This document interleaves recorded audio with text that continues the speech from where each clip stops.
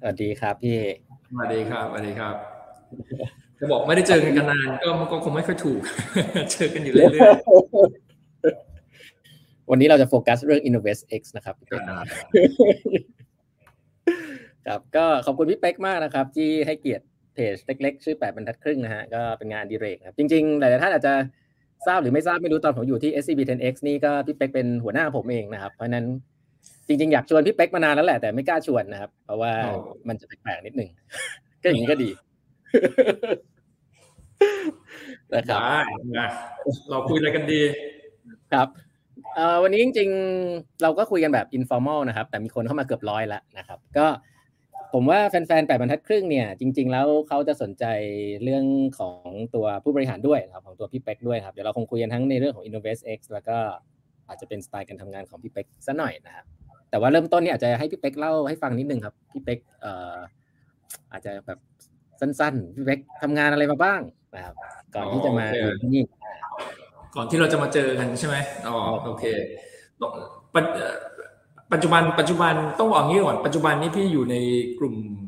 SCBX อย่างที่ต้องแล้วก็อาจจะหลายท่านอาจจะยังไม่คุ้นกับ InnovestX นะครับก็อยู่ในกลุ่ม SCBX เนี่ยแต่ก่อนหน้านี้พี่อยู่มาเท่าไหร่แล้วพี่อยู่มาประมาณเท่าไหร่ปีนี้ปีที่13แล้วตกใจตกใจนะครับก็แต่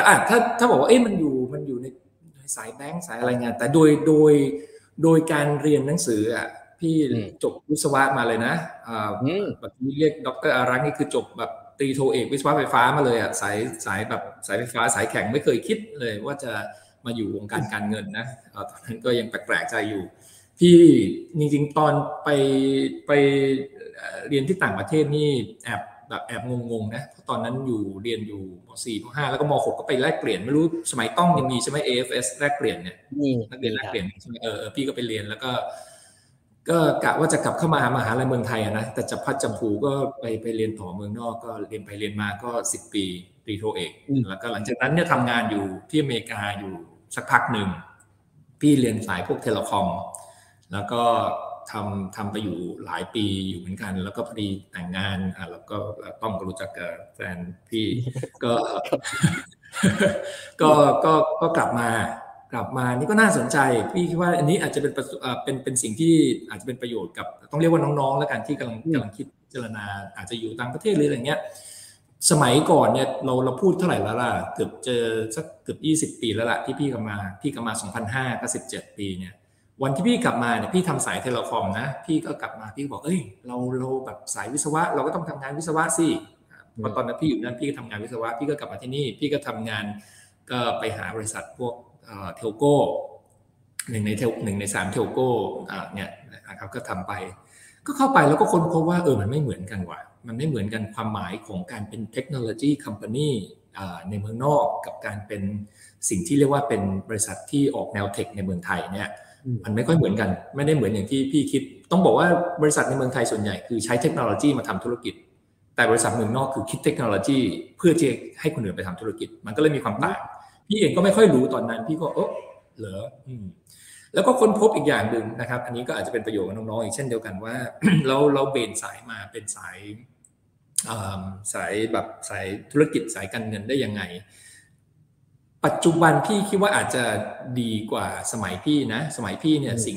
ที่จะเป็นตัวสำคัญเลยคือเขาจะถามว่าแล้วคุณรู้เรื่องธุรกิจไหมวิศวกรอย่างคุณจะรู้เรื่องหรือเปล่าเนี่ยธุรกิจมันก็ไม่ใช่เรื่องง่ายนะพี่ก็เลยไปทำงานคอนซัลทิงอยู่4 ปีนะก็ถือโอกาสเป็นพี่ไม่มี MBA เหมือนต้องมี MBA พี่ไม่มี MBA พี่ก็เลยบอกว่าถ้างั้นก็ไปเหมือนไปทำงานคอนซัลทิงมันเหมือนได้ฟรี MBA ก็ไปทำงานอยู่สัก4 ปีหลังจากนั้นก็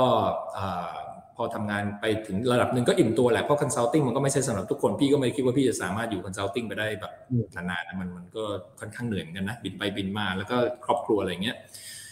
ก็เลยเริ่มมองหาว่าเราจะทำอะไรดีนะในระยะยาวก็ต้องบอกว่าไม่ได้เคยคิดเลยนะว่าจะทำงานเกี่ยวกับแบงค์เพราะว่าตอนที่ทำงานอยู่อเมริกาก็ไม่ค่อยสนใจเรื่องแบงค์ทำงานกลับมาเมืองไทยทำคอนซัลทิงก็ไม่เคยดูแลไม่เคยดูแลลูกค้าเกี่ยวกับแบงค์เลยก็มีโอกาสมาในโชคดีมาเจอกับไทยพาณิชย์ SCB ก็มานั่งคุยแล้วก็รู้สึกว่าเป็นองค์กรที่ตอนนั้นก็กำลังจะปรับเปลี่ยนพอดีก็มีการพูดคุยจริงๆคนที่สัมภาษณ์พี่ก็คือกรุ๊ป CEO ของ SCBX หรือ CEO ของไทยพาณิชย์แต่ก่อนนี้คุณอาทิตย์ก็สัมภาษณ์พี่ก็จับกลุ่มกันมาลองมาร่วมกันดู13 ปีต่อมาก็มานั่งอยู่แถวนี้นะครับก็เป็นอะไรที่ค่อนข้างที่จะวันเวลามันก็ผ่านไปแต่ก็สนุกทุกวันนะแล้วเดี๋ยวเราคุยกันได้ว่าเราไปทำอะไรระหว่างนี้มีเรามีประสบการณ์ร่วมกันหลายอย่าง SCB 10X อะไรพวกนี้เดี๋ยวเราคุยกันได้ครับอย่างนี้ถามก่อนที่จะพูดถึง InnovestX ตอนที่พี่เป๊กทำในแบงก์แล้วออกมาทำ SCB 10X ซึ่งผมว่ามันเป็นเรื่องแบบ innovation จ๋าเลยของใหม่ๆเนี่ยตอนนั้นที่เอาว่าทำงานที่ SCB 10X ก่อนที่จะมาเป็น InnovestX นี่พี่ learning อะไรบ้างครับอยู่ SCB 10X ได้อันนี้เราคุยกันพี่ทักทายคนดูได้ไหมเนี่ยเพราะมีพี่เห็นคุณถากรที่เขาเขียนหล่อจุงเบยเนี่ยอันนี้เราลากเขาขึ้นมาเอาขึ้นมานิดนึงได้ครับก็ดีครับพี่ต้องบอกด้วยว่าใครเดี๋ยวโผล่หน้าขึ้นมาเพราะพี่เขามาในเขาเป็นมนุษย์แบบที่ออกสื่อพี่ไม่ได้เป็นมนุษย์ออกสื่อก็ SCB 10X จริงๆ SCB 10X เนี่ยนะครับก็หลายๆคนที่ติดตามช่องของ8 บรรทัดครึ่งนี่ก็อาจจะคุ้นเคยเพราะต้องในฐานะที่ก็เป็นคนที่แบบก่อตั้งมาด้วยกันก็อาจจะคุ้นเคยเนี่ยต้องบอกว่าวันแรกเนี่ยย้อนเวลาไป SCB 10X เนี่ยเวอร์ชันก่อน SCB 10X กันจริงๆเป็นเวอร์ชันที่ต้องกับน้องแบบหนึ่งหรืออะไรพวกนี้เขาอยู่ใช่ไหมว่าทำเป็น 10X ตอนนั้นเราเรียก 10X เป็นโปรเจกต์ข้างในหลังจากทำไปสักพักหนึ่งคนก็บอกหรือเราจะมาทำยังไงให้มันมีสเกลที่ใหญ่ขึ้นมีทั้ง speed และ scale ตอนนั้นเนี่ย10x ที่เป็นโปรเจกต์ข้างในมันได้ speed แต่มันอาจจะไม่ได้ scale ก็เลยบอกว่าถ้างั้นเราลงมาออกมาดูข้างนอกสิว่ามีโอกาสไหมที่จะทำให้เรื่องนวัตกรรมเรื่อง innovation เนี่ยมันเป็นสิ่งที่ได้ทั้ง speed และ scale สำหรับองค์กรเพราะเราต้องจินตนาการว่าตอนนั้นเนี่ยธนาคารไทยพาณิชย์เนี่ยก็มีกำไรประมาณปีละ 40,000 ล้านบาทเพราะฉะนั้นสปีดเนี่ยมันไม่ยากเพราะเรามี resource เราทำเรื่องนี้ไปแต่ scale เนี่ยจะเลื่อนเรือขนาดใหญ่ 40,000 ล้านเนี่ยมันก็ไม่ใช่เรื่องง่ายกำไร 40,000 ล้านทุกปีนะก็เป็นเรื่องที่ใหญ่โตก็คุยกันในกลุ่มแล้วก็บอกงี้แล้วกันก็เขาก็บอกเป๊กไปดูหน่อยไหมว่าจะทำยังไงได้ SCB 10X เนี่ยซึ่งตอนนั้นพี่ก็บอกมาต้องบอกว่าออกมาเป็นคนที่ชอบเรื่อง innovation เรื่องนวัตกรรมอยู่แล้วโดยพื้นฐานที่เราเมื่อสักครู่ก็เลยบอกว่าต้องบอกว่าออกมาด้วยเรียกว่าทำในสิ่งที่เชื่อในสิ่งที่ยังมองไม่เห็นแล้วกันคือเชื่อว่ามันคงจะเป็นสิ่งที่ดีที่ควรจะมีอะไรเกิดขึ้นมาได้นะก็เลยไปเริ่มลองทำดูวันนั้นยังจำได้เลยวันแรกๆที่มาถึงเขาบอกอย่างเดียวกลุ่มบอกอย่างเดียวเอางี้ให้เงินตั้งต้นไปลงทุนก็เยอะพอสมควรไปทำอะไรก็ได้ไปลงทุนไปทำอะไรก็ทำมาแต่ขออย่างเดียวว่าขอให้มัน create เป็น 10x เป็น exponential growth กลับมาให้กลุ่มแล้วกลับมาบอกซิว่าทำอะไรนะครับวันนั้นเนี่ยเรามีคนที่ไปร่วมกันอยู่ประมาณสัก15-20 คนเองที่ไปนั่งคิดตอนนั้นต้องก็เป็นหนึ่งในคนที่ยังจำได้ไหมวันแรกที่เราไปนั่งสุมหัวกันคิดว่าเราทำไงกันดีกับเรื่องนี้นะครับก็เราก็ได้ข้อสรุปกันว่าเราจะทำเรื่องของ venture cap ที่จะลงทุนในสนับสนุนบริษัทสตาร์ทอัพในเมืองไทยต่างประเทศแล้วก็ทำ venture building ซึ่งต้องเองก็เป็นคนที่ lead venture building program นะครับวันนี้เราทั้งสองคนเป็นศิษย์เก่าแล้วเราออกมาทั้งคู่ก็3 ปีผ่านไปก็มองกลับไปก็เป็นอะไรที่ก็เชื่อก็อยากจะคิดว่า 10x มันก็เป็นอะไรที่สร้างผล impact ที่ในเบื้องต้นอย่างน้อยแล้วกันดูว่ามันเป็นในทิศทางที่ได้ทั้ง speed และ scale นะครับก็แต่เพื่อจะให้ได้ sustainability ด้วยเดี๋ยวคงต้องรอดูกันไปว่ามันจะสามารถที่จะทำให้ยั่งยืนอย่างนั้นได้ไหมก็เป็นความรู้สึกที่ออกมาโดยที่เหมือนกับยังไม่ค่อยมั่นใจว่ามันจะคืออะไรนะแต่ก็เป็นโมเมนต์ที่สนุกมากโมเมนต์หนึ่งในชีวิตเลยในช่วงสัก13 ปีที่ผ่านมาที่ว่าเนี่ยครับทีนี้เราเดี๋ยวพูดเรื่อง 10x เยอะเดี๋ยวจะโดนด่าเพราะว่าต้องคุยเรื่อง InnovestX หน่อยนะคือพี่เป็กเล่าให้ฟังหน่อยครับ InnovestX บอกว่าชื่อนี้เป็นชื่อใหม่ด้วยเนาะอันนี้หลายคนอาจจะพอทราบว่าเปลี่ยนชื่อจาก SCBS นะครับอาจจะเล่าที่มาที่ไปของ InnovestX ให้ฟังสักนิดนึงนะครับได้คือไอ้ตรง InnovestX เนี่ยมันเป็นอย่างที่ต้องบอกคือมันเป็นรากฐานของมันคือ SCBS คือบริษัทหลักทรัพย์ไทยพาณิชย์แล้วตอนนี้เป็นบริษัทหลักทรัพย์ InnovestX มันเป็นภาค2จริงๆแล้วมันเป็นภาค2ของการที่บอกว่า การทำเพราะวันนั้นน่ะที่เราทำงานเราเริ่มเชื่อเราเริ่มมองเห็นในสิ่งที่มันเรียกว่าบล็อกเชนเราเริ่มเห็นในสิ่งที่เรียกว่าดิจิทัลแอสเซทหรือสินทรัพย์ดิจิทัลจะเป็นสายคริปโตจะเป็นสายWeb3อะไรก็มันก็อยู่ในจำพวกเนี้ยก็เริ่มเห็นบอกว่าการเปลี่ยนแปลงลักษณะเนี้ยมันดูจะเป็นการเปลี่ยนแปลงที่น่าจะมาแล้วก็เป็นมาแบบถาวรมาแบบจริงจังในกลุ่มของ SCBX ทั้งหมดเนี่ยก็บอกว่า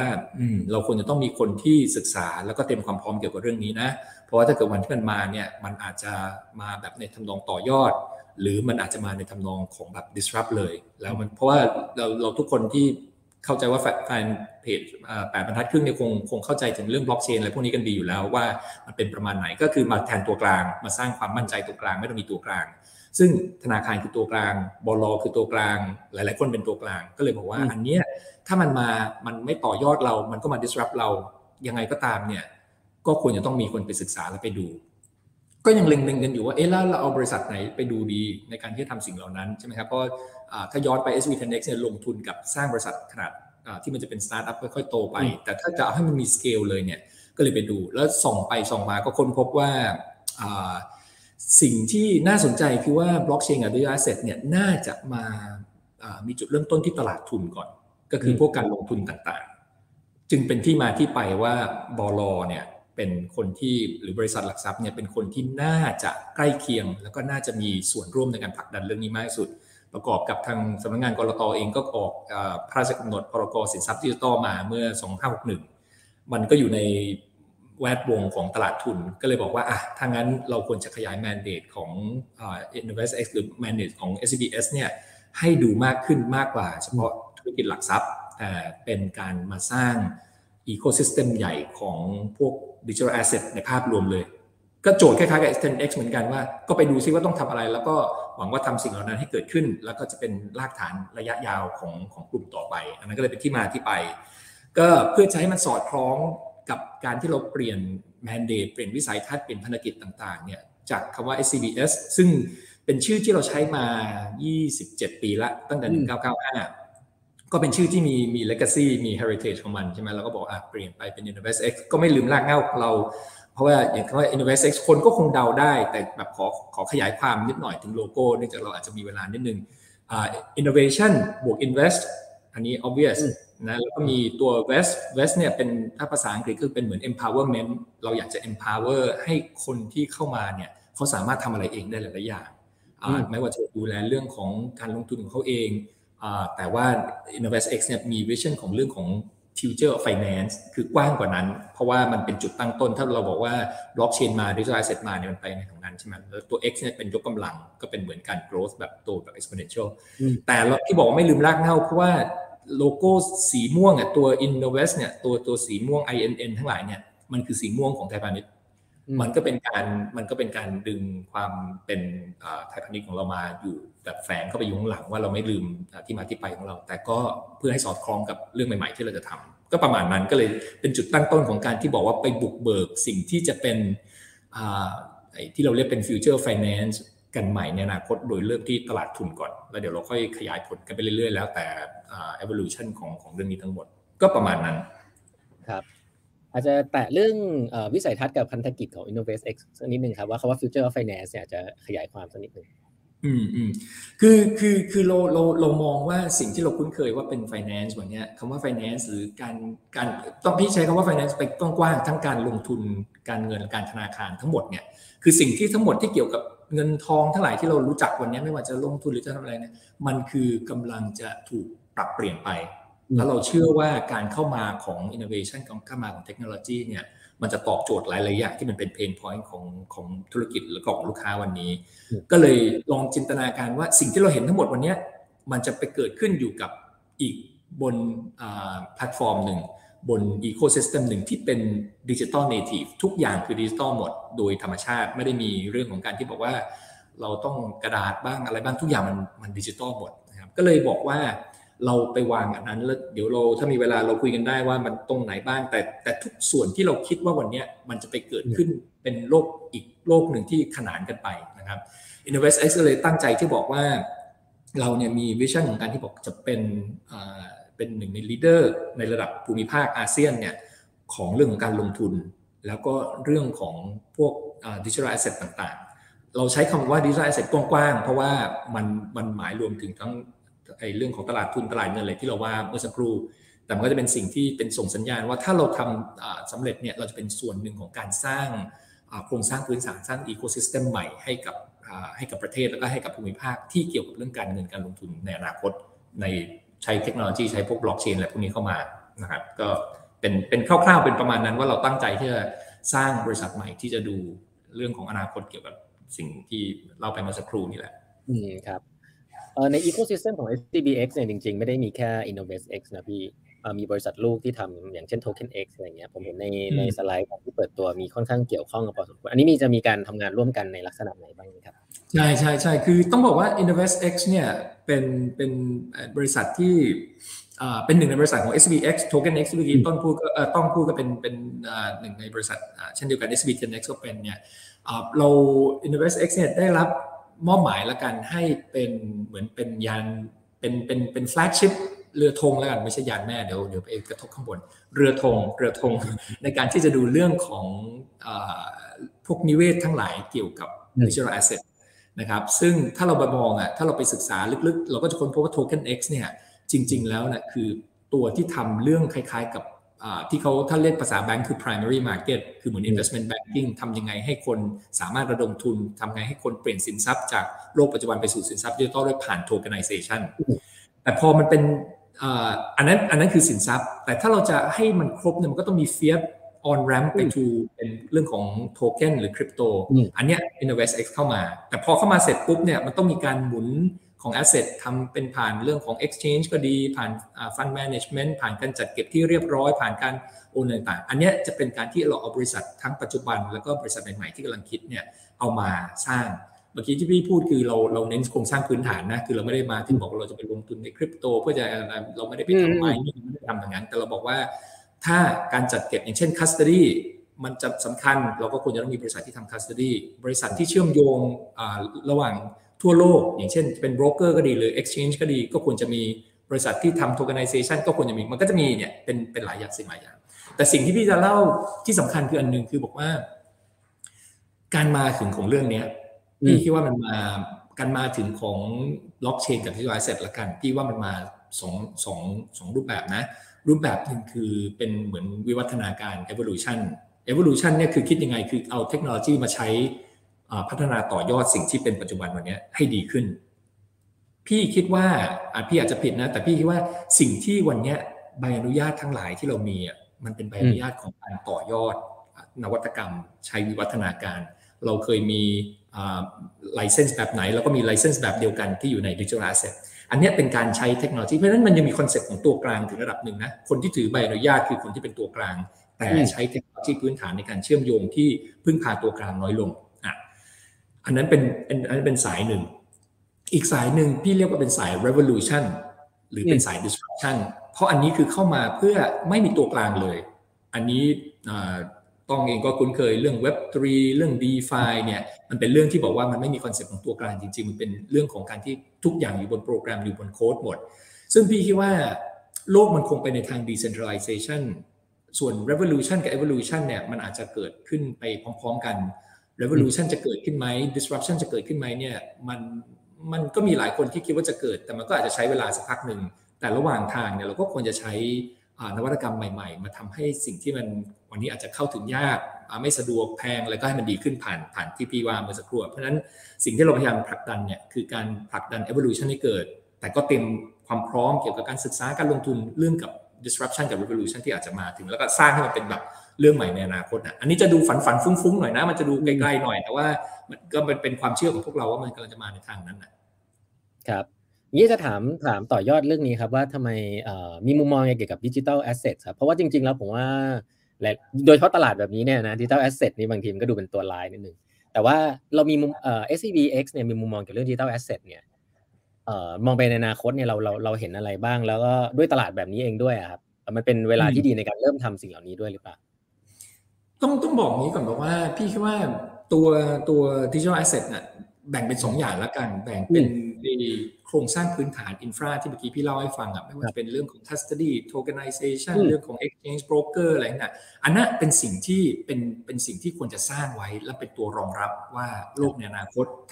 ถ้าความเชื่อของเราถูกเนี่ยสิ่งเหล่านั้นต้องมีเพราะมันเหมือนกับมาทดแทนเรื่องของ core bank มาทดแทนเรื่องของระบบ Swift ในการโอนเงินอะไรพวกนี้มันก็ต้องมีสิ่งเหล่านั้นเพื่อให้มันเกิดขึ้นมาพี่คิดว่าอันนั้นเนี่ยเป็นสิ่งที่ทำไปได้ไอ้ความสุ่มเสี่ยงความน่ากลัวจริงๆไม่ค่อยมีคือการใช้ foundation ใหม่เทคโนโลยีใหม่ในการทำสิ่งที่คนมักจะพูดถึงคือสิ่งที่มันอยู่ข้างบนคือตัวสินทรัพย์ดิจิทัลซึ่งแบ่งเป็น2 อันคือตัวโทเก้นกับตัวคริปโตใช่ไหมก็คือตัวโทเก้นก็คือเป็นตัวที่ค่อนข้างจะหลายคนสบายใจแหละเพราะมันมีอะไรอยู่ข้างหลังสักอย่างหนึ่งไม่ว่าจะเป็นแอสเซทบางอย่างหรือจะเป็นสิทธิในการทำอะไรบางอย่างคนก็สบายใจใบอนุญาตก็ไปทางนั้นก็แบบหนึ่งแต่สิ่งที่คนอาจจะมีความกังวลหรือไม่ค่อยสบายใจคือพวกคริปโตซึ่งคริปโตถ้าเราไปแตกแขนงก็มีหลายรูปแบบมากตัวพี่เองคิดว่าพี่เห็นด้วยกับความเห็นของหลายคนที่บอกคริปโตเนี่ยถ้าไม่ดูกันให้ดีๆเนี่ยมันเป็นโอกาสในใช้เป็นการเก็งกำไรและอาจจะทำให้เกิดปัญหาได้แต่พี่ก็ไม่พูดเหมาเข่งว่าคริปโตทั้งหมดเป็นคริปโตที่เป็นลักษณะของแบบเหรียญซิ่งเหรียญเก็งกำไรเพราะมันมีบางอย่างที่มันเป็นพื้นฐานของการที่ทำให้พวกบล็อกเชนมันทำงานได้ใช่ไหมอย่างสมมติ Ethereum อย่างเงี้ยก็เป็นตัวอย่างที่ว่าของ Smart Contract ของการทำ Tokenization ของ ERC20 อะไรถ้าไม่มี Ethereum เนี่ยหลายสิ่งหลายอย่างที่เราพูดถึงที่ว่าเป็นสิ่งที่ดี Evolution ที่ว่าเนี่ยอาจจะไม่เกิดมันก็เลยควรจะมีการพูดคุยแล้วก็พี่คิดว่าเราควรจะสร้างความรู้ความเข้าใจเพิ่มเติมแชร์กันในสังคมที่เราอยู่กันอย่างเงี้ยว่ามันมีรูปแบบอะไรบ้างอันไหนที่น่าสนับสนุนอันไหนที่ต้องพึงระวังแต่ทั้งหมดทั้งมวลเนี่ยพี่คิดว่ามันเป็นเรื่องใหม่มากๆเราจะเข้าไปดูอะไรเนี่ยเราต้องศึกษาไม่แนะนำให้เข้าไปเพราะว่าโฟโมหรืออะไรพวกนี้เพราะมันความเสี่ยงมันเกินนะครับควรจะศึกษาดี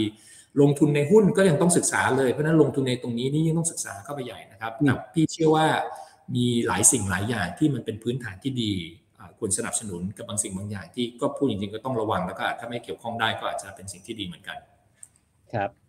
อยากให้พูดถึงตัวแอปที่ออกมาใหม่ InnovestX นิดนึงครับว่าผู้ใช้งานจะคาดหวังอะไรได้บ้างมีอะไรบ้างอยู่ในนั้นโอเค InnovestX App เนี่ยอย่าลืมดาวน์โหลดนะครับช่วยกันดูนิดนึงคือ InnovestX App เนี่ยเราตั้งใจทำขึ้นมาเพราะว่าเราพยายามจะ customer centric มากๆเลยนะครับว่าวันนี้ pain point ของคนเป็นยังไงบ้างcustomer ก็มีตั้งแต่ถามคนที่บ้านถามคนรอบข้างถามเพื่อนถามทำ survey อะไรที่เขาทำกันแต่เราจะเห็นว่าต้องบอกก่อนว่าเราทำขึ้นมาเพราะแล้ว proposition ของมันคืออะไรก่อนดีกว่ามันคือบอกว่าทำให้ทุกสิ่งทุกอย่างเนี่ยเราที่เป็นสินทรัพย์ที่มันจะลงทุนได้เนี่ยคนไทยสามารถลงได้คือเป็นแอปแรกที่ทำให้คนไทยสามารถลงได้ครบทุกสินทรัพย์หรือ asset ภายในแอปเดียวกันนะครับเพราะนั้นครบทุก asset แล้วเราก็เชื่อว่าคอนเซ็ปต์ของครบทุกคนเพราะว่ามันเป็นดิจิตอลจะเป็นคนที่อาจจะเป็นไม้เล็กไม้ใหญ่ไม่มีคนดูแลเราก็สามารถเอาเทคโนโลยีเข้ามาช่วยดูแลเรามีเรื่องของแบบintelligent port ในการที่ดูว่าไงว่า1อันดับแรกคือทำให้ครบก่อนสามารถที่จะไปลงได้ทุกอย่างวันนี้ถ้าคนอยากจะซื้อหุ้น Apple หุ้น Tesla ซื้อได้แล้วผ่านแอปนะครับคนอยากจะไปลงกองทุนที่เป็นเกี่ยวกับสมมติเรื่องของ disruptive tech ที่เมื่อกี้เราคุยกันที่มีกองทุนเหล่านี้ลงไปก็ลงได้คนอยากจะบอกว่าอยากจะซื้อ Ethereum ก็มาซื้อตรงนี้นะครับหรือบอกว่าไม่ไว้ใจไม่สบายใจซื้อตราสารหนี้ซื้อ government bond ซื้อตรงนี้เพราะฉะนั้นมันก็เป็นสิ่งที่บอกว่าให้ทุกอย่างเนี่ยมันอยู่ในมือเราแล้วเราสามารถที่จะทำได้ครบนะครับโอกาสที่ต่างประเทศต่างชาติเขาเคยมีวันนี้เราแทนที่ต้องให้คนไปควานหาเราไปหามาให้แล้วมาต่อไว้ข้างหลังให้แล้วก็คนก็สามารถเข้าไปได้ดังนั้นตอบโจทย์เรื่องว่าทำไมมันถึงได้แบบไม่มีสักทีก็อันเนี้ยทำให้มันอยู่ที่เดียวนะครับแต่อันนึงที่พี่คิดว่าอีกอันนึงที่ดูอาจจะเป็นเรื่องเล็กเรื่องน้อยนะแต่ว่าจะดูเป็นสิ่งที่สำคัญคืออย่างสมมติอย่างต้องอย่างเงี้ยสมมติต้องลงทุนเนี่ยต้องทราบไหมว่าต้องลงทุนหุ้นไทยกี่เปอร์เซ็นต์หุ้นต่างประเทศกี่เปอร์เซ็นต์พวกเหรียญคริปโตกี่เปอร์เซ็นต์อะไรพวกเนี้ยถ้ามีคนถามเอาแค่เปอร์เซ็นต์เนี่ยต้องพอจะคนหลายคนก็ต้องคิดแล้วคิดยังไงก็คือเปิดแอปหลายๆอันเปิด Excel เปิดกระดาษมาแล้วต้องมี Excel ให้ภรรยาดู ถูกแล้วให้ภรรยาดูพอดูเสร็จปุ๊บเราก็บอกมันคือเท่าไหร่กันวะเนี่ยเรายังไม่รู้เลยนะครับแอปเนี้ยพยายามจะบอกว่าทั้งหมดทั้งมวลที่คุณแต่ต้องทำบนแพลตฟอร์มเรานะเราก็จะจัดมาเป็นไอ้โดนัทที่เห็นเป็นโลโก้นี่แหละมันคือโดนัทวงกลมเนี่ยที่พยายามบอกว่าคุณมีหุ้นไทยเท่านี้หุ้นต่างประเทศเท่านี้คริปโตเท่านี้แล้วก็พวกกองทุนเท่านี้อะไรต่างเนี่ยเพื่อให้คนที่บอกว่าสามารถที่จะบริหารการลงทุนเพราะการลงทุนมันเป็นเรื่องมันเป็น passion ของพวกเรานะเรามองการลงทุนมันเป็น next step ของการออมออมเป็นสิ่งที่ดีเราควรจะออมก่อนแล้วเราค่อยใช้ออมเสร็จเราควรจะทำไงให้งอกเงยก็ผ่านการลงทุนนี้พอจะลงทุนให้มันดีมันก็คงต้องเป็นเรื่องของการที่จะทำให้มันมีอุปกรณ์ต่างๆที่มันค่อนข้างครบแล้วก็สะดวกอันนี้เลยมาพอเราเห็นภาพรวมทั้งหมดเราก็อาจจะพูดถามตัวเองได้แล้วว่าความเสี่ยงระดับเราอายุอย่างเราเนี่ยเราควรจะมีอะไรที่มากกว่านี้น้อยกว่านี้ไหมแล้วเราก็ทีนี้มันจะเริ่มปรับได้ละเราจะเห็นอยู่ที่เดียวเนี่ยก็เป็นประโยชน์แบบหนึ่งนะครับแล้วมันยังมีอื่นๆอีกมากมายไม่ว่าจะเป็นเรื่องของการที่ทำดิจิทัลออนบอร์ดิ้งเมื่อ 2-3 ปีที่ผ่านมาเองเนี่ยการจะเปิดบัญชีหลักทรัพย์ทีหนึ่งนี่เป็นเรื่องยากนะต้องมาที่สาขาต้องไปทำไปกรอกเปเปอร์เนี่ยวันนี้สามารถเปิดออนไลน์ได้เลย 100% ออนบอร์ดนอนอยู่บนเตียงเปิดได้เลยแล้วถ้าเกิดจะเปิดของสินทรัพย์ดิจิทัลมันมีตามระเบียบตามเกณฑ์มันมีเอ็กซ์ตร้าต้องทำไบโอเมตริกต้องทำข้อสอบอะไรพวกนี้มีคนล้อเลียนอยู่ในเว็บเหมือนกันว่าข้อสอบยากมากเลยนะพี่อะไรเงี้ยนะก็เป็นสิ่งที่คิดว่าดีเพราะมันเรื่องของการให้ความรู้ต่างๆใช่ไหมพออันเนี้ยมันจะทำให้ทุกอย่างที่เคยจะต้องไปสาขารวบรวมเอกสารวันนี้กดปุ่มตึ๊กยิ่งถ้าจะเป็นลูกค้าของไทยพาณิชย์อยู่แล้วเนี่ยกดปุ๊บเนี่ยมันดาวน์โหลดข้อมูลหลายอย่างเพื่อให้เราสามารถพรีฟิลข้อมูลได้ก็ออนบอร์ดได้ง่ายขึ้นให้มันเข้าสู่โลกดิจิทัลจริงๆนะครับก็เป็นความตั้งใจของพวกเราว่าทำยังไงให้ในลูกค้าหรือคนไทยเนี่ยมีโอกาสในการที่จะลงทุนได้ครบและไม่ได้ยากจนเกินไปนะครับและในต้นทุนที่ไม่สูงมากจนเกินไปก็เลยคิดไอ้เรื่องนี้ขึ้นมาและที่สำคัญมันจะเป็นตัวที่ต่อยอดไปสู่โลกของดิจิทัลในอนาคตเมื่อกี้ที่พี่พูดว่าเราต้องมีตัวเชื่อมระหว่างโลกปัจจุบันที่เรารู้จักกับโลกที่มันเป็นบล็อกเชนโลกดิจิทัลแอสเซทเนี่ยการที่เรามีwallet หรืออะไรพวกนี้อยู่บน InnovestX เนี่ยอีกหน่อยมันจะเป็นเกตเวย์ให้เราไปเราก็สามารถใช้เป็นตัวที่เหมือนเป็นตัวกลางในการเชื่อมไปที่ต่างๆได้นะครับถ้าเกิดคนที่จะไปโลกแบบ revolution เลยก็อาจจะไปซื้อ MetaMask อะไรเงี้ยก็ว่าไปแต่อันนี้ก็เป็นจุดหนึ่งที่บอกว่าตรงกลางแล้วช่วย manage บริหารจัดการด้วยความสบายใจก็เป็นประมาณนั้นนะครับครับมีคำถามดีมากเลยครับอันนี้นะฮะdigital asset ใช้ทำอะไรได้อีกบ้างนอกจากเทรดนอกจากเทรดเหรอก็digital asset นี่มันมีตัวมันเองจริงๆต้องไปถามว่าตัวมันเองน่ะมันมีหลายแบบนะมันมีโทเค็นอย่างเช่นถ้าเอาใช้เป็นแสดงสิทธิ์ในการลงทุนคือต้องแยกว่า digital asset โดยตัวมันเองในหลายครั้งหลายคราวมันไม่ได้เกิดขึ้นมาเพื่อเทรดมันเกิดขึ้นมาเพื่อที่จะตอบโจทย์ธุรกิจอะไรสักอย่างหนึ่งอาจจะเป็นส่วนหนึ่งของการทำธุรกรรมที่เขาเรียกบน smart contract ก็ดีหรือจะเป็นการที่จะทำเป็น tokenize เพื่อจะเป็นแสดงสิทธิ์หรือทำอะไรพวกนี้มันก็จะมีบทบาทของมันเพื่อเป็นตัวขับเคลื่อนอย่างเช่นหรือเราบอกว่าอีกหน่อยเราจะ tokenize โฉนดที่ดินจะได้ไม่ต้องไปกรมที่ดินและสามารถที่จะเอาอันนี้ไปใช้ได้เนี่ยมันก็มีตัวนั้นด้วยตัวมันเองมันเป็นประโยชน์แต่หลังจากนั้นคนก็เริ่มคิดว่าถ้าเกิดมันมีประโยชน์แล้วมันอาจจะมีค่าเนี่ยเอาไปลงเทรดกันดูไหมบางตัวมีมูลค่าพื้นฐานไอ้ที่เมื่อกี้พี่ว่าถ้ามีมูลค่าพื้นฐานหามูลค่าพื้นฐานยากแต่มีมูลค่าพื้นฐานเนี่ยก็ไปเทรดเพื่อให้มันอาจจะไปค้นพบว่าราคาเป็นยังไงแต่บางตัวอาจจะลมๆหน่อยเนี่ยอันนี้ก็จริงๆก็อย่างที่ว่าไม่ควรไปยุ่งกับมันเท่าไหร่นะครับเพราะฉะนั้นจริงๆมันตอบโจทย์กิจกรรมทางเศรษฐกิจแต่มันก็มีค่าให้คนสามารถไปทำมันเหมือนเป็นบริษัททำอะไรสักอย่างแล้วไปถือสต็อกในบริษัทก็ประมาณนั้นคล้ายๆกันครับมีคนถามเกี่ยวกับเรื่องแอปเยอะอันนี้อาจจะตอบตอนนี้มี Robo Advisor หรือมีบอท AI อะไรช่วยด้านลงทุนได้ไหมครับมีเวอร์ชั่นแบบเวอร์ชัน 1.0 แล้วกันต้องเรียกอย่างนี้เราเรียกถ้าไปดูในแอปเนี่ยนะครับมันจะมีเซกชันหนึ่งที่ใช้ลงทุนสำหรับคนที่บอกว่าขี้เกียจดูมันไม่ค่อยมีเวลาสิ่งที่เราตั้งใจนะเรามีคอนเซ็ปต์ของความฝันคือเราสร้างเป็นเหมือนดิจิตอล RM คือ Relationship Manager Relationship Manager ก็คือต้องพูดจริงๆก็คือถ้าเกิดไม้ใหญ่หน่อยเป็นแบบหลายล้านบาทก็จะมีคนที่เขาจะมาดูสนใจอะไรให้เขาดูแลเราจะทำยังไงให้ เข้าถึงกับทุกคนคือต้องบอกว่าการลงทุนต้องไม่ใช่เป็นเรื่องที่แบบโอ้โหถ้าไม่มีคนมาแนะนำนี่ลำบากละเราก็เลยใช้คอนเซ็ปต์ของการที่บอกว่าเอาความฉลาดเนี่ยมาอยู่บนแอปแล้วอย่างเช่นถ้าบอกว่าถ้าคุณสนใจที่จะลงทุนสมมติเราดูความเสี่ยงเสร็จแล้วเป็นประมาณนี้ตั้งใจเราก็จะเป็น goal base อย่างเช่นเก็บเงินเพื่อเกษียณเก็บเงินเพื่อไว้สำหรับอย่างเช่นจะออมให้ได้สักเท่าไหร่ก็ตั้งเป้าแล้วเราก็จะมีการแนะนำว่าควรจะทำยังไงบ้างควรจะลงสินทรัพย์ประมาณไหนจากความเสี่ยงของคุณควรจะลงเป็นหุ้นต่างประเทศเท่านี้กองทุนเท่านั้นอะไรก็ว่ากันไปมันก็จะมีแบบหนึ่งใช่ไหมครับอีกอันหนึ่งถ้าออกแนว passive กว่านั้นอีกหน่อยนึงก็อาจจะเป็นคิดไม่ออกก็รอบคนอื่นเขาอย่างเช่นเราจะมีกูรูพอร์ตอย่างเช่น 4-5 คนเขาจะบอกว่ากูรูคนนี้เขาแนะนำว่าลง mix แบบนี้เราก็แค่กดว่าเอาประมาณอย่างเงี้ยแล้วพอร์ตมันก็จะ mirror อันนั้นเลยแล้วมันก็จะ rebalance ไปเรื่อยๆตามนั้นมันก็เป็นเหมือนกันที่ทำให้คนเข้ามาถึงแล้วบอกว่าถ้าเราเชื่อในการลงทุนแต่เราอาจจะมีความรู้สึกว่ามันเป็นเรื่องที่ไม่ถึงง่ายมากขาดความรู้ในเบื้องต้นก็มีตัวช่วยแต่เดี๋ยวพอเราชำนาญมากขึ้นเราก็อาจจะแบ่งพอร์ตว่าอันนี้เราจะไปเทรดเองเพื่อให้มันดูกันไปก็ว่ากันไปนะครับก็เป็นฟีเจอร์ที่ทำขึ้นมาสาเหตุที่เลือก 1.0 เพราะว่าวันนี้มันยังเป็นลักษณะของใช้คนค่อนข้างเยอะในคืนกันดูลอกกูรูหรือว่ามีที่เขาเรียกว่า CIO คือคนที่วางแผนการเงินให้ว่าทำพอร์ตแบบนี้แล้วกันแต่ในอนาคตเราก็จะใช้เป็นลักษณะของ AI ในการอย่างที่คุณโอ้โหอย่างนี้เรียกว่าคุณอะไรนะ PPSSK ถามนะครับต้องขอบคุณว่าก็อีกหน่อยคงจะมีบอทมี AI นะครับถ้าทำเป็นมาร่วมงานได้นะครับก็มาช่วยกันสร้างตรงนี้เพราะว่าก็เชื่อจริงๆว่าอีกหน่อยความซับซ้อนอะไรของเรื่องมันก็คงต้องใช้พวก AI ช่วยใช้บอทอะไรมาช่วยกันคิดนะครับก็เป็นแผนในเบื้องต้นมีจุดเริ่มต้นให้หลายคนละครับโอ้จริงก็ต้องบอกว่าแนะนำให้หลายๆท่านที่ฟังอยู่ตอนนี้ก็ไปโหลดแอปนะ InnovestX นะครับเพราะว่าผมเรียกว่าเวอร์ชันแรก MVP 1ก็มีอะไรมากมายให้เล่นแล้วนะครับส่วนว่าสเต็ปถัดไปเป็นยังไงก็เดี๋ยวเรารอดูกันนะฮะเวลาผ่านไปอย่างรวดเร็วนะครับขออภัยแหมงี้ขอพูดคุยในเรื่องของ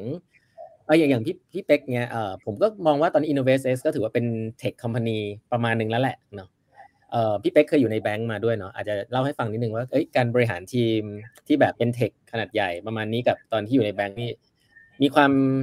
อะไรยากครับอะไรยากแล้วก็มีความแตกต่างกันไหมพี่เป็กต้องปรับตัวอะไรบ้างไหมจริงมันจริงตอนหลังนะคือพี่ก็ได้ข้อสรุปเหมือนกันว่าองค์กรจะเป็นขนาดใหญ่อย่างเช่นที่ไทยพาณิชย์เนี่ยมีพนักงาน 25,000 คนตอนนั้นพี่ก็ใส่บวกที่ต้องดูแลรับผิดชอบองค์กรในภาพรวมใช่ไหมครับแล้วตอนนี้เนี่ยพอมาที่บริษัทเนี่ยก็เป็นหลัก100-500 คนเนี่ยพี่คิดว่าพอมันไปถึงระดับหนึ่งนะพอองค์กรมันมีไซส์ถึงขนาดหนึ่งเนี่ยมันความยากมันจะเหมือนกันนะเพราะว่ามันเพียงแต่ว่าโอเคถ้าธนาคารบอกว่าเขายากเขาใหญ่เขายากแต่เขาก็มีรีซอสเขาก็มีเงินเยอะกว่าแต่ปัญหาพื้นฐานเนี่ยคล้ายๆกันมันอาจจะต่างกับองค์กรที่อาจจะมี10-20 คนแต่พอมันไปถึงระดับหนึ่งนะพี่ความเห็นส่วนตัวพี่คือพอไปถึงระดับหนึ่งนะมันยากเหมือนกันหมดเรามีคนน้อยกว่าแต่เราก็มีรีซอสที่น้อยกว่าเราก็ต้องแก้ปัญหาคล้ายๆกันไม่ว่าจะเป็นปัญหาเรื่องของโครงสร้างของระบบเรื่องของกระบวนการทำงานแต่สำคัญก็เป็นเรื่องของcultureเนี่ยก็จะสร้างกัน 400-500 คนก็ไม่ได้สร้างง่ายเพราะว่าก็อาจจะมีในมิตินั้นพี่คิดว่าค่อนข้างคล้ายกันนะในการที่จะทำให้มันเกิดขึ้นส่วนเมื่อกี้ถามว่าน้องๆเทคเนี่ยก็ยอมรับว่าน้องเจเนอเรชันรุ่นใหม่ๆเนี่ยเขาก็จะ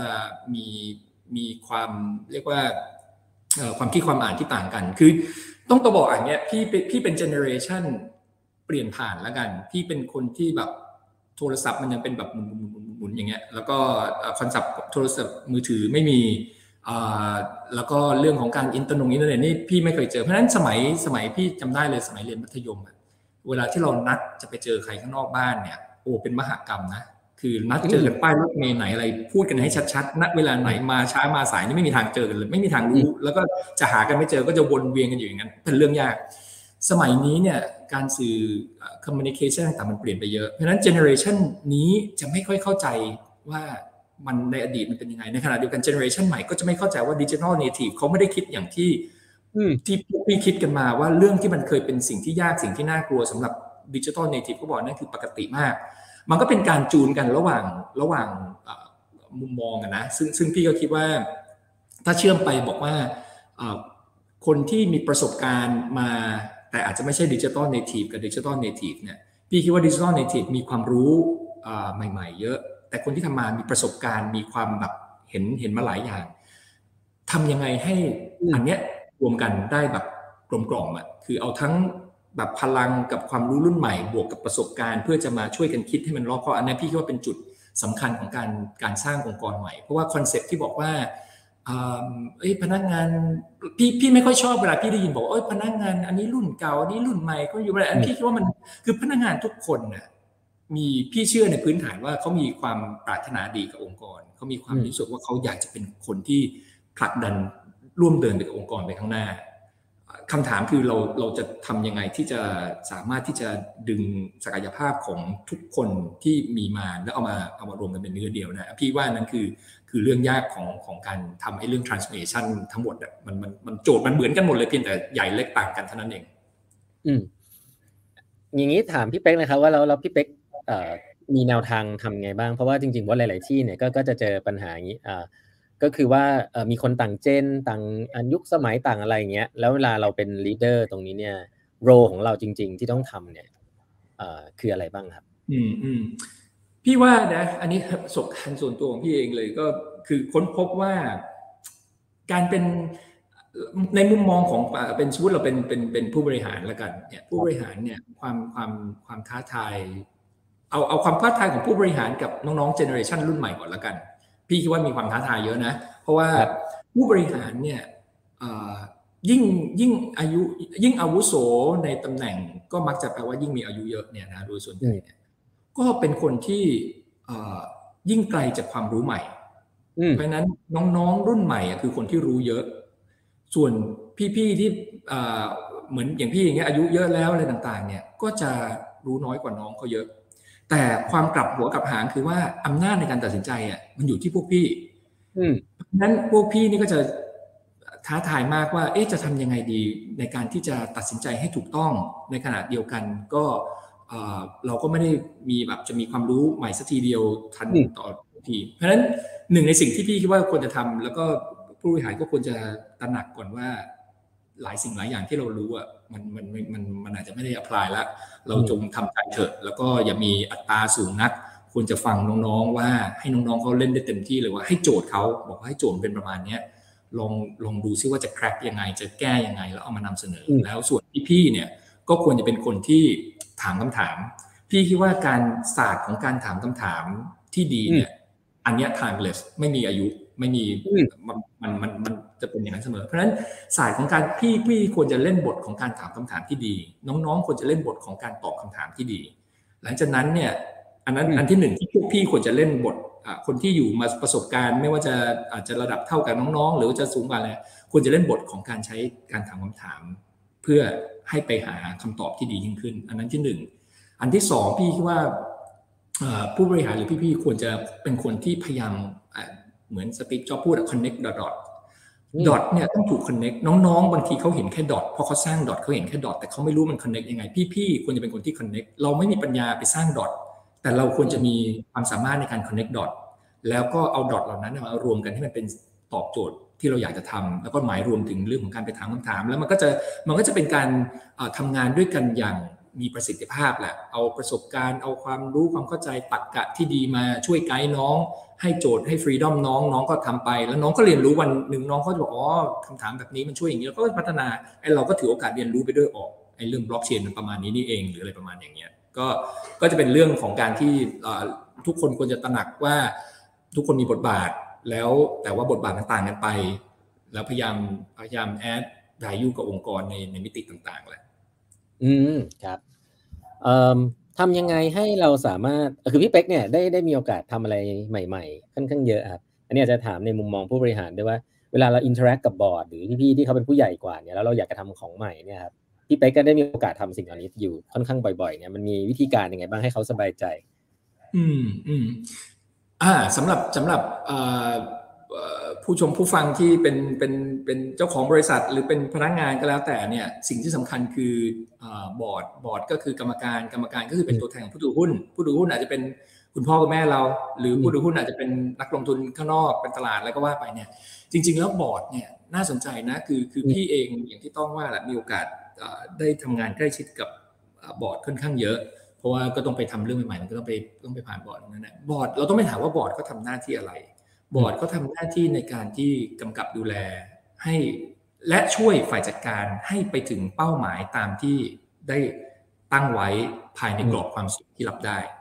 หลักๆมันอยู่แค่นั้นคือไปให้ถึงเป้าแต่อย่าเอาความเสี่ยงเยอะจนเกินไปที่เกินกรอบที่ตกลงเพราะฉะนั้นทั้งหมดทั้งมวลเนี่ยพี่คิดว่าแต่โดยหน้าที่เนี่ยบอร์ดเขามีหน้าที่สนับสนุนฝ่ายจัดการนะเขาไม่ได้มีหน้าที่บอกว่าเอ๊ะทำไมคุณ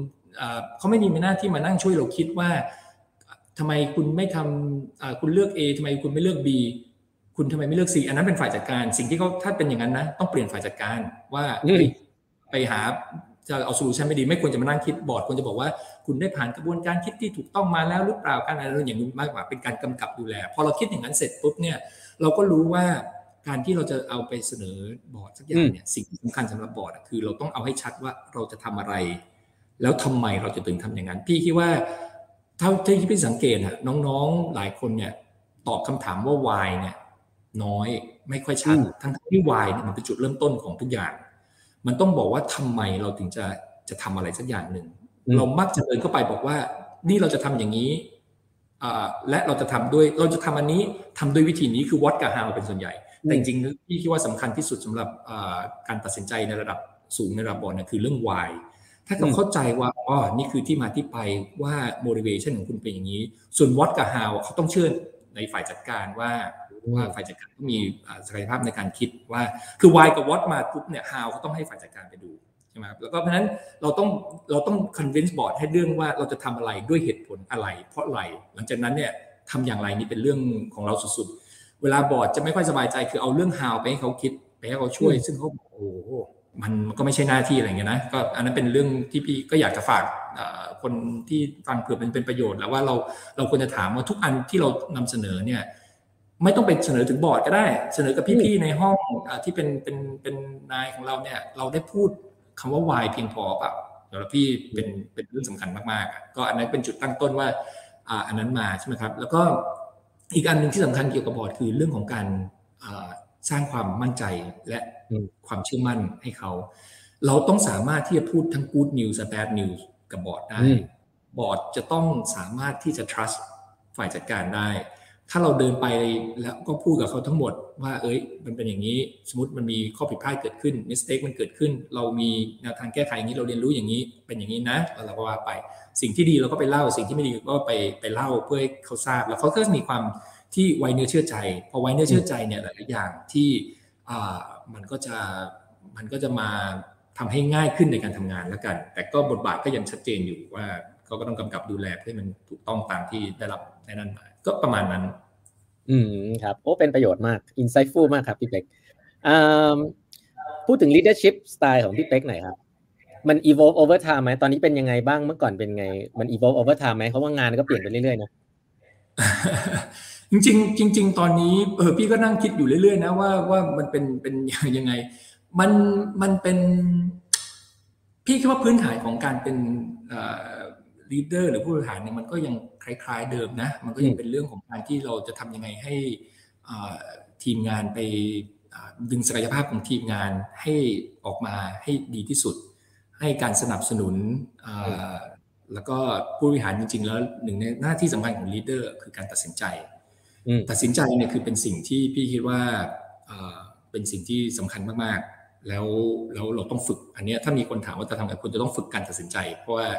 เป็นเรื่องยากตัดสินใจในภายใต้ความไม่ชัดเจนภายใต้ uncertainty เพราะถ้ามันชัดเจนมันไม่ต้องตัดสินใจมันก็ชัดเจนว่าก็ต้องทำแบบนั้นเพราะฉะนั้นการตัดสินใจเราต้องไป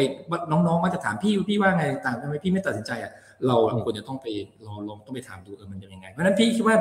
หลายสิ่งหลายอย่างเนี่ยมันศาสตร์ของมันเนี่ยมันก็เปลี่ยนไปนะแต่พี่ก็เริ่ม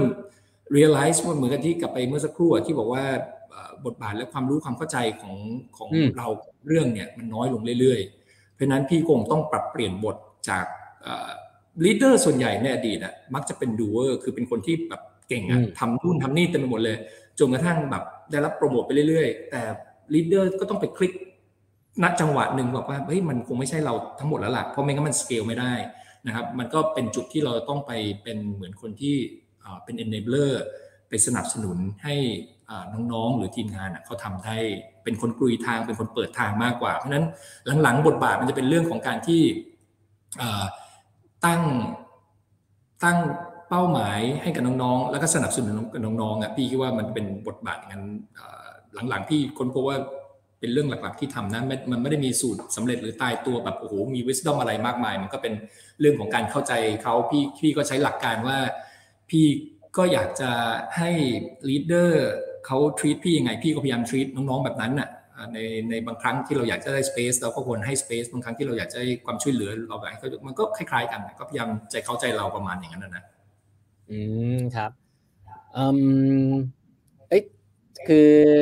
ถ้าในมุมของคนฟัง8 บรรทัดครึ่งเนี่ยผมเชื่อว่ามองพี่เป๊กในเชิง career เนี่ยก็คือว่าประสบความสำเร็จประมาณนึงเลยพี่เป๊กถ้ามีน้องๆมาถามว่าเฮ้ยทำไงอยากจะก้าวหน้าในหน้าที่การงานเนี่ยอาจจะเป็นจากประสบการณ์ของพี่เป๊กเนี่ยพี่เป๊กแนะนำยังไงดีครับก็ไม่รู้ว่าเขาคิดอย่างที่ต้องพูดหรือเปล่านะเอาแต่เราทึกทักว่าเขาคิดอย่างนั้นแล้วกันพี่คิดว่านะอันหนึ่งที่จากประสบการณ์ของพี่เองละกันพี่คิดว่าพี่เรียนรู้อะไรบางอย่างพี่เรียนที่จะsay yes มากกว่า say no โดยเฉพาะถ้าเป็นน้องๆที่เพิ่งเริ่มงานเนี่ยพี่สนับสนุนให้เรา say yes ไว้เยอะๆนะครับ yes to สิ่งที่เข้ามาเราอาจจะงานหนักขึ้นเราอาจจะมีอะไรแต่ yes เนี่ยมันจะเป็นโอกาสของการเติบโตมันจะสร้าง growth ให้กับเรา no เนี่ยไม่มี chance ของการเติบโตเพราะมันคือเราปิดเท่าที่เป็นแต่ถ้าเรา say yes เนี่ยและ say yes ไว้เยอะๆเนี่ยมันจะมีข้อดีตรงที่ว่าเราจะมีโอกาสได้เรียนรู้เติบโตในสิ่งหลายๆสิ่งหลายอย่างที่เราไม่คุ้นเคยมาก่อนแล้วเราก็ไม่เคยคิดว่าเราจะไปทำเพราะให้เราเลือกทำเองเราอาจจะไม่ทำแต่มีคนมาขอเนี่ยลอง say yes แล้วก็ลองไปลุยลองไปทำเนี่ยโอกาสในการจะเรียนของพี่เองเนี่ยเรียนรู้สิ่งใหม่ๆหลายอย่างจากการที่อยู่ๆเขาก็บอกให้ลองไปทำอันนี้หน่อยบางครั้งหลายครั้งในอดีตนะคือมันไม่มีใครทำเขาเลยเอาไปทำหน่อยพี่ก็โอเคได้ก็เอาไปทำข้อดีที่พี่ค้นพบอันที่หนึ่งคือก็ได้เรียนรู้ในสิ่งที่แบบใหม่ว่ะอันที่สองเนี่ยถ้ามีคนเข้ามาขอโดยเฉพาะถ้านายเรามาขอแสดงว่ามันสำคัญกับเขาถึงมาขอให้คนทำเพราะฉะนั้นเราก็จะมีโอกาสได้นำเสนอและก็แสดงผลงานเต็มที่แล้วหลายครั้งหลายคราวพอเราขึ้นไปถึงจุดหนึ่งเนี่ยเราก็จะไปเจอกับอย่างที่เมื่อกี้ต้องถามบอร์ดเจอกรรมการเนี่ยเขาก็จะเริ่มรู้จักเราว่าอ๋อเฮ้ยนายคนนี้เขาเป็นคนแบบนี้มีโอกาสในการที่จะมีเวทีให้เราได้ทำถ้าเราเซโนเราไม่มีโอกาสเราเซเยสไปทีนี้ทริคของมันคือว่าถ้าเซเยสจะจนล้นจนรับไม่ไหวเนี่ยอันนี้ก็ลำบากสิ่งที่พี่คิดว่าสิ่งที่ควรทำคือว่าเซเยสเราต้องรู้สึกตึงเราต้องรู้สึกว่ามันโอ้โหเราต้องเบ่งเพื่อให้มันออกมาให้ได้พอเราเซเยสแล้วเราเริ่มทำแล้วเราหวังว่าคือพื้นฐานต้องทำให้ดีกว่านะเรารับมาแล้วก็พยายามทำให้ดีที่สุดความสามารถเราแล้วกันพอเราทำไปปุ๊บเนี่ยเขาก็จะบอกว่าเฮ้ยมันใช้ได้เอาไปทำเพิ่มซิพอทำเพิ่มสักพักเนี่ยเขาก็บอกโอ้โหมันจะไปทำไหวได้ไงเอางี้ด้วยกันสร้างทีมงานขึ้นมารองรับให้มีทีมงานมากขึ้นการเติบโตในเชิงของ career มันก็จะเกิดขึ้นเพราะเขาก็บอกเดี๋ยวถ้าคุณก็เอาเป็นว่าทำยังไงก็ได้ deliver ผลงานนี้แล้วกันจะต้องไปหาทีมก็ไปหาทีมมาจะเอาเท่าไหร่ก็ว่ามาในเชิงของการสร้างทีมมันก็จะทำให้เรามีโอกาสในการที่จะพัฒนาและเติบโตไปเรื่อยๆพี่เรียนรู้อันนึงเลยเนี่ยคือเรื่องของการที่จะเรียนรู้ที่จะ say yes ไว้เยอะๆกว่า say no อันหนึ่งอีกอันหนึ่งพี่คิดว่าที่เมื่อกี้พี่กลับมาบอกว่า leader เนี่ยตอนจบเนี่ยคือเรื่องของการตัดสินใจนะครับการตัดสินใจมันเป็นเรื่องยากนะมันเป็นเรื่องที่มันคล้ายๆกับว่าเพราะมันหนึ่งกันนะมันมีความไม่แน่นอนมันมีความเสี่ยงต่อผลการตัดสินใจแล้วเราก็ต้องเข้าใจแหละมันไม่มีใครที่แบบตัดสินใจถูกตลอดเวลาแต่เราต้องตัดสินใจทีนี้เราจะทำยังไงถึงจะตัดสินใจได้ในการเรียนรู้อันนี้มีคนสอนพี่มาว่าลองคิดดูทุกเรื่องในที่ประชุมเอาตั้งแต่ประชุมวงเล็กเลยถึงประชุมวงใหญ่เนี่ยเราควรจะลองฟังดูว่าถ้าเราเป็นหัวโต๊ะที่เป็นพี่ที่นั่งอยู่ที่หัวโต๊ะที่ประชุมเนี่ยถ้าเขาฟังเรื่องอย่างเนี้ยเขาจะถามคำถามอะไรแล้วก็จะตัดสินใจยังไงเราลองฝึกไปพร้อมๆกันเราไม่ต้องตัดสินใจเพราะเราเป็นน้องเรานั่งอยู่ข้างๆเราก็เป็นน้องเราไม่มีเราก็ตัดสินใจให้เรื่องนี้นะน่าจะถามอันนี้ แล้วดูซิคนมีเขามีคนถามเขาถามบางอย่างที่ไม่ได้ถามเราจดไว้แล้วเราตัดสินใจตอนจบถ้าเป็นเราตัดสินใจยังไงอย่างเงี้ยได้ฟีดแบ็กมาเต็มไปหมดเลยเพราะว่าประชุมบางทีเรามีเป็น10เรื่องเราก็จะรู้เรื่องนี้เราอย่างนี้ปรากฏเฮ้ยพี่คนนี้เขาตัดสินใจอย่างนี้นะเราจะได้มีฟีดแบ็กเหมือนเป็นออโต้โคชชิ่งของการหัดตัดสินใจโดยที่ไม่มี consequence ของการตัดสินใจถูกหรือผิดจริงๆแต่เราจะรู้ว่ามันเป็นแบบนี้เนี่ยแล้วพอสักพักเราจะเริ่มฝึกให้การตัดสินใจได้ต้องมีข้อมูลเราจะเริ่มถามคำถามมันก็จะกลับมาเรื่องที่พี่ถามว่า asking the right question เนี่ยเป็นเรื่องสำคัญเพราะฉะนั้นเราก็จะฝึกกระบวนการของการถามเสร็จปุ๊บเราก็ตัดสินใจก็ทำอย่างเงี้ยนะครับฝึกให้เป็นกิจวัตรไว้say yes มากกว่า say no แล้วก็ฝึกการตัดสินใจผ่านท่าต่างๆเนี่ยพี่คิดว่าเป็นการเสริมสร้างให้ตัวเรามีพัฒนาการที่ดีขึ้น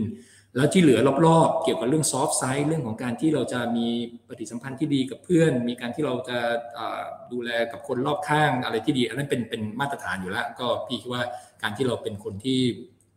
เอาใจเขามาใส่ใจเรามันก็ไม่ได้มีเรื่องอะไรมากกว่านั้นนะครับมันก็เราอยากให้ใครเป็นยังไงทำอะไรกับเราก็ทำประมาณนั้นเนี่ยก็เป็นคนที่ถ้าเกิดเพื่อนรักและนายสนับสนุนมันก็ไป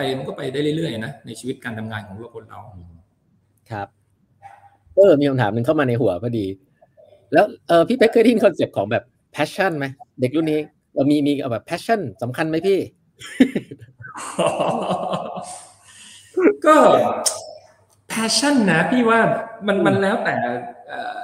เลยนะแต่ส่วนตัวพี่คิดว่ามันอยู่ในเฟสของชีวิตว่ะ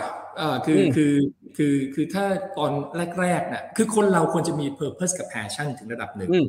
จริงมันก็บางที purpose สำหรับพี่บางทีพี่ก็ถามว่า purpose ของพี่คืออะไรวะอะไรนั้นก็ไม่ง่ายนะมัน purpose เป็นคำถามที่ตอบยากมากเลยนะสำหรับพี่เพราะว่าเราจะตอบให้สวยๆหรูๆก็ได้จริงๆแต่มันสอดคล้องกับตัวเราจริงหรือเปล่าอะไรเงี้ยนะอันนั้นเราแปะไว้สำหรับในอนาคตแล้วกันแต่ passion น่ะพี่คิดว่ามันเป็นสิ่งที่จะสร้าง sustainability ใน long term แล้วกันในระยะแรกของการทำงานสมมติเพิ่งจบออกมาใหม่ๆพี่คิดว่าเราอาจจะต้องยอมรับว่าเราอาจจะทำตาม passion ของเราเนี่ยไม่ค่อยได้เราจะต้องเรียนรู้เหมือนกับที่พี่พูดด้วยเมื่อสักครู่ say yes ก็ไว้เยอะๆเรียนรู้เอาให้เยอะที่สุดบางงานชอบบางงานไม่ชอบเราค้นพบตัวเราเองไปเรื่อยๆระหว่างทางนะพี่คิดว่าเป็นจุด 3-4-5 ปีแรกของชีวิตของการทำงานนะควรจะแบบตักตวงให้เยอะที่สุดว่าอะไรเป็นอะไรเพื่อให้ค้นพบตัวเราเองแต่หลังจากนั้นนะพี่คิดว่าทำในสิ่งที่ตัวเองรักเนี่ยแล้วก็รักในสิ่งที่ตัวเองทำเนี่ยพี่คิดว่าจะเป็นสิ่งที่ทำให้เราวันที่มันหนืดมากๆวันที่มันจะยากมากๆวันที่จะไม่อยากจะลุกออกจากเตียงนะมันจะเป็นตัวที่ทำให้เราลุกออกจากเตียงได้แล้วบอกเพราะเราเชื่อในสิ่งที่เรากำลังทำแล้วเรามีความสุขกับมันในการที่จะทำนะพี่ก็คิดว่าในช่วงแรกของชีวิตอาจจะต้องบอกว่า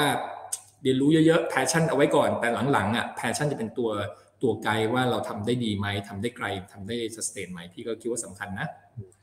ครับโอ้โหชัดเจนครับพี่ขอบคุณมากเลยครับโอ้เวลามีน้อยจังเลยเดี๋ยวก่อนนะฮะมีคำถามของคนทางบ้านแต่ว่าเป็นสิ่งที่ผมอยากทราบเหมือนกันเพราะว่าพี่เป๊กดูงานเยอะมากแล้วนะครับแบ่งเวลายังไงอันนี้ที่บ้านว่าไหมทำงานเยอะขนาดนี้คำถามนี่เป็นคำถามที่น่าจะถามพี่โอ้แต่ชอบคุณน้องคนนี้พี่ดร.เป๊กเรียกพี่เป๊กอย่างเดียวแล้วกันครับไม่ต้องขนาดนั้นก็คือจริงๆพี่เป็นคนที่ไม่จัดว่าแบ่งเวลาได้ดีนะต้องบอกอย่างนี้ว่าพี่ยังคิดว่าพี่ควรจะแบ่งเวลาได้ดีกว่านี้เพราะว่าที่บ้านก็ไม่ถึงกับปลื้มในหลายๆครั้งแล้วกันแต่พี่คิดว่าเราควรจะจัดเราคงจะเรียงลำดับไหลของความสำคัญของเรื่องแต่ละอย่างเช่นนะพี่จะมีบางสิ่งบางอย่างที่พี่ยังไงก็ไม่คิดว่าถ้าไม่เป็นอะไรคือพี่อย่างเช่นจันทร์ถึงศุกร์พี่ไม่ค่อยได้ออกกำลังกายพี่จะเซตเวลาออกกำลังกายของพี่ไว้อย่างเช่นเสาร์อาทิตย์ไม่ต้องมายุ่งกับพี่มากช่วงเช้าวันเสาร์ช่วงเช้าวันอาทิตย์พี่นอนดึกแค่ไหนอะไรไงกลับมาจากพี่ก็จะไปทำอะไรของพี่เพราะมันเป็นช่วงที่แบบเราบล็อกเอาไว้ว่าเป็นแบบนั้นนะครับแล้วก็พยายามแต่หลังจากนั้นเนี่ยมันก็จะเป็นเรื่องของการจัดสรรปันส่วนของเวลาของชีวิตที่เหลือไม่ว่าจะเป็นเวลาส่วนตัวกับการทำงานแต่การทำงานเนี่ยพี่คิดว่าเป็นจังหวะยากจริงๆเพราะว่ามันเหมือนกับเวลาเราทำงานไปสักพักหนึ่งเนี่ยมันเหมือนเราจักโก้ลูกบอลน่ะเราก็จักโก้ของเราไปเรื่อยๆเรามาเป็นน้องหน่อยเขาก็ให้เราจักโก้1ลูกมันก็จักโก้ไปเรื่อยๆไม่มีอะไร2ลูกก็ทำไป3ลูกก็ทำไป 4 ลูกให้เก่งกว่าทำไป5 ลูกจนกระทั่งลูกที่6เราค้นพบว่าไม่ไหวแล้วอ่ะเพราะนั้นสิ่งที่ต้องเกิดขึ้นในหัวคืออันดับที่1จงรู้ก่อนว่าเราได้5 ลูกณวินาทีนี้ของชีวิตเราทำได้5 ลูกจงรู้ก่อนว่า5 ลูกอย่าไปพยายามรับลูกที่6โดยที่ไม่เพราะอันนั้นจะเริ่มมีเรื่องของการเบิร์นเอาท์เรื่องอะไรต่างๆได้เพราะฉะนั้นเรารู้ขีดความสามารถของเราก่อนว่าเราทุกคนมีโจทย์ที่ไม่เหมือนกันบางคนต้องแบ่งเวลาไปใช้กับครอบครัวมีเรื่องอะไรก็ว่าไปแต่ว่าเรารู้แล้วว่าเรามีเวลาเนี้ยวินาทีนี้รับได้5 ลูกจงรู้ก่อนว่ามันแค่5อย่าไปรับเป็น6เป็น7เพราะมันจะทำได้ไม่ดีแล้วมันจะพังทีนี้คำถามคือพอลูกที่6มาเนี่ยเราจะดรอปลูกไหนนั่นคือศาสตร์ของชีวิตที่ต้องเลือกให้ถูกว่าใน6 ลูกเราเลือกได้5 ลูกเราจะเลือกลูกไหนที่จะดรอปอันนั้นนะคือเป็นเรื่องที่พี่คิดว่าถ้าในการทำงานนะก็เป็นสิ่งที่สำคัญเพราะเราควรจะหาจุด optimal ของการทำงานว่าเราทำได้ประมาณเท่านี้แล้วเราพีคที่ตรงเนี้ยแล้วเราก็ต้องเลือกเราก็ต้องยอมรับว่าเราคงทำไม่ได้เราก็ต้องไปคุยกับคนที่เขาเกี่ยวข้องนะว่าอย่างเช่นเราก็ต้องไปบอกเฮ้ยขอความช่วยเหลือเพื่อนหรือต้องไปบอกนายเราว่ามันก็ประมาณเท่านี้แต่พี่ก็จะมองชีวิตเป็นกรอบของเวลาว่าพี่มองเป็นเหมือนแบบรวมๆกันมันได้เท่านี้แบ่งเป็นสัดส่วนประมาณเท่านี้แต่withinแต่ละอันน่ะoptimize มันเหมือนคล้ายๆแบบนี้จัดลำดับให้ถูกต้องแล้วก็ manage ไปแต่โดยทั่วไปพี่ต้องบอกว่าพี่ยังต้องไปเรียนรู้เรื่องของการบริหารจัดการเวลาอีกมากมายมันไม่เป็นตัวอย่างที่ดีมากนะครับก็แต่ดีขึ้นกว่าเดิมเยอะแต่ก่อนนี้แย่กว่านี้เยอะเดี๋ยวนี้ยังพอมีเวลาแบบทำนู่นทำนี่ที่แบบเรียนรู้พัฒนาให้ตัวเองไปทำฮ็อบบี้อื่นมากขึ้นครับตอนนี้ InnovestX ยังรับคนอยู่ไหมครับโอ้รับมาได้เรื่อยๆเลยครับมาคนไหนถามเนี่ยเอาลากขึ้นมาโชว์หน่อยหรือถามเองคือถามเองนี่ผมถามชงให้อ๋อถามชงอ๋อนึกว่าแบบมีน้องคนไหนยกมือพี่รีบกดไลค์ต้องบอกว่าเรายังรับอยู่นะครับและรับในจำนวนที่ถ้าน้องที่มี passion เกี่ยวกับเรื่องของ innovation technology เรื่องของการทำอะไรใหม่ๆเนี่ยพี่คิดว่าเรามาช่วยกันสร้างนะครับเชิญมาช่วยกันแบบเป็นผู้พัฒนาบุกเบิกกันพี่คิดว่าวันนี้เราอยู่ในสเต็ปแรกของเจอร์นี่เองนะครับถึงแม้ว่าดูว่ามันเราจะทำอะไรไปเยอะแต่มันอยู่ในสเต็ปแรกของการทำเพราะฉะนั้นยังมีอีกมากมายในการที่จะทำนะครับเราก็อยากจะเชิญมาช่วยกันทำแล้วก็มาช่วยกันสร้าง culture สร้างวัฒนธรรมอะไรที่เราอยากจะเห็นให้มันเกิดขึ้นมานั้นก็เต็มที่นะครับใครสนใจมาได้เลยครับสุดท้ายให้ฝากถึง potential customer ของ InnovestX หน่อยครับว่าเชิญชวนมาใช้กันหน่อยนะครับครับก็อย่างที่บอกนะครับเป็นแอปที่เราเรียกเป็นซูเปอร์แอปเพราะมันรวบรวมทุกสิ่งทุกอย่างที่เราคิดว่ามันควรจะมาอยู่ในหนึ่งที่สำหรับสนับสนุนเรื่องของการลงทุนและเป็นเกตเวย์สำหรับในเรื่องของพวกอนาคตดิจิทัลทั้งหลายเนี่ยเราก็ทำอันนี้ทำจากเรียกว่าทำจากใจของพวกเรานะครับว่าเราอยากจะทำให้มันดีที่สุดเท่าที่เป็นไปได้เราเชื่อในเรื่องของพื้นฐานการลงทุนเราเชื่อในการลงทุนอย่างมีความรู้อย่างมีระบบแล้วเราก็พยายามจะเอาตัวเลือกมาให้เยอะที่สุดแล้วก็มีintelligence มีอะไรต่างๆมาช่วยสนับสนุนให้ทุกคนเข้าถึงนะครับถ้าจะเป็นแบบมือโปรหน่อยก็ทำได้เลยมือใหม่หน่อยก็มีนะครับอันนี้เราสร้างขึ้นมาเพราะเราเชื่อว่าการลงทุนเนี่ยมันเป็นสิ่งสำคัญกับทุกคนเราคงได้ยินคอนเซ็ปต์ของfinancial freedom อิสรภาพทางการเงินใช่ไหมครับสิ่งเหล่านั้นเนี่ยมันไม่มีอิสรภาพจากการออมต้องยอมรับจริงๆมันต้องเป็นอิสรภาพจากการลงทุนมันต้องเป็นทางการเงินจากการลงทุนเพราะฉะนั้นเราควรจะให้ความสำคัญกับเรื่องนี้นะครับแล้วเราเองก็เชื่อว่าแอปนี้น่าจะเป็นจุดเริ่มต้นให้สำหรับหลายๆคนที่อาจจะยังมองเรื่องการลงทุนเป็นเรื่องไกลตัวเป็นเรื่องที่ยากเนี่ยเอาเข้ามาลองใช้นะครับแล้วถ้ามีฟีดแบ็กอะไรต่างๆยินดีรับฟังนะครับเพราะเราเองก็มันเหมือนทุกอันแหละมันทำออกมาแล้วก็พัฒนาต่อไปเรื่อยๆขอให้แบบเราเปิดรับกว้างนะครับแล้วก็หวังว่ามันจะเป็นส่วนหนึ่งของการที่พาให้ทุกคนไปถึงฝันที่ตัวเองตั้งไว้ไม่ว่าจะเป็นเรื่องของการเงินหรือเรื่องอะไรก็แล้วแต่ก็เป็นแอปเล็กๆแอปหนึ่งที่จะมาสนับสนุนให้ทุกคนไปถึงที่อยากไปครับโอเค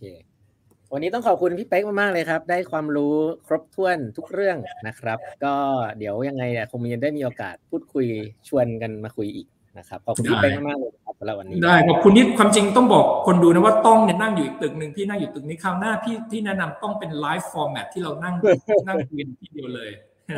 นะครับขอบคุณต้อง8 บรรทัดครึ่งนะครับที่ชวนกันมาพูดคุยวันนี้นะครับดีว่าพี่ยังไม่เป็นเอพิโซด100ขึ้นไปนะโอ้โหอันนั้นต้องตกใจเรายังเป็น2 ดิจิตซีรีส์อยู่นะครับก็ ขอบคุณมากครับต้องกับทีมงานที่เชิญมาวันนี้นะครับได้ครับขอบคุณมากครับพี่เป๊กครับขอบคุณน้องป้องครับสวัสดีครับทุกคนครับโอเคครับก็นั่นก็คือดร.อารักษ์นะครับหรือว่าพี่เป๊กนะครับก็CEO ของบริษัท InnovestX นะครับวันนี้ก็พูดถึงตัวแอป Service ไปบ้างเนาะผมก็ไม่มีอะไรมากในฐานะคนทำ Product ก็อยากเชิญชวนไปลองใช้กันดูนะครับว่าเป็นยังไงมีฟีดแบ็กอะไรก็แจ้งไปทางนั้นได้เขาก็ยังรับคนอยู่นะใครที่หางานอยู่นะฮะคิดว่าตัวเองอยากทำอะไรใหม่ๆก็ฟังวิชั่นของพี่เป๊กตะกี้แล้วก็ต้องบอกว่าน่าตื่นเต้นนะครับก็หาทางเข้าไปในสมัครงานในเว็บเขาได้นะผมไม่แน่ใจตอนนี้เป็น InnovestX น่าจะเป็นแล้วมั้งนะก็นะครับแล้วก็ส่วนอีกหลายๆส่วนผมคิดว่าเป็นเรื่องของการบริหารงานแหละเนาะก็เวลาเราพูดคุยกับคนที่มีประสบการณ์ระดับนี้เนี่ยผมคิดว่าหลายๆเรื่องมันจะดูเป็นเรื่องที่เป็น wisdom แล้วกันเนาะอาจจะเป็นสิ่งที่เขาทำแล้วก็อาจจะไม่รู้ว่ามันเป็นยังไงแต่พอมาเล่าเนี่ยมันจะดูง่ายๆแต่ผมคิดว่าสิ่งเหล่านี้แหละนะครับที่ในฐานะคนทำงานเป็นแฟนเพจ8บรรทัดครึ่งเนี่ยเราก็เก็บเอาไว้แล้วก็เอาไปปรับใช้ได้นะครับก็ส่วนตัวผมเองก็ได้เรียนรู้จากพี่เป๊กในเซสชันนี้เยอะเลยก็บอกว่าปกติเวลาทำงานด้วยกันก็คงไม่ได้มานั่งคุยอะไรพวกนี้มากมายในรายละเอียดเนาะแต่พอมานั่งฟังอย่างนี้ก็รู้สึกว่ามีหลายๆมุมที่เราก็ต้องนำไปปรับแล้วก็เอาไปใช้เหมือนกันนะครับก็หวังว่าจะเป็นประโยชน์ไม่มากก็น้อยสำหรับวันนี้นะฮะก็เชิญชวนกันไปใช้แอปของ InnovestX นะครับวันนี้ก็ทุ่มหนึ่งละนะฮะเดี๋ยวผมอย่างที่เป๊กบอกตอนนี้อยู่ออฟฟิศอยู่เลยนะครับเดี๋ยวต้องรีบกลับบ้านไปให้ทันลูกนอนนะครับก็เดี๋ยวขออนุญาตลาไปก่อนนะครับวันนี้ใครมีฟีดแบ็กยังไงสำหรับวันนี้ก็พิมพ์ทิ้งไว้ได้นะครับว่าคุณได้เรียนรู้อะไรไปบ้างครับวันนี้คนเข้ามา100 กว่าคนทีเดียวก็ขอบคุณทุกคนมากครับแล้วพบกันใหม่วันไหนว่ากันนะครับ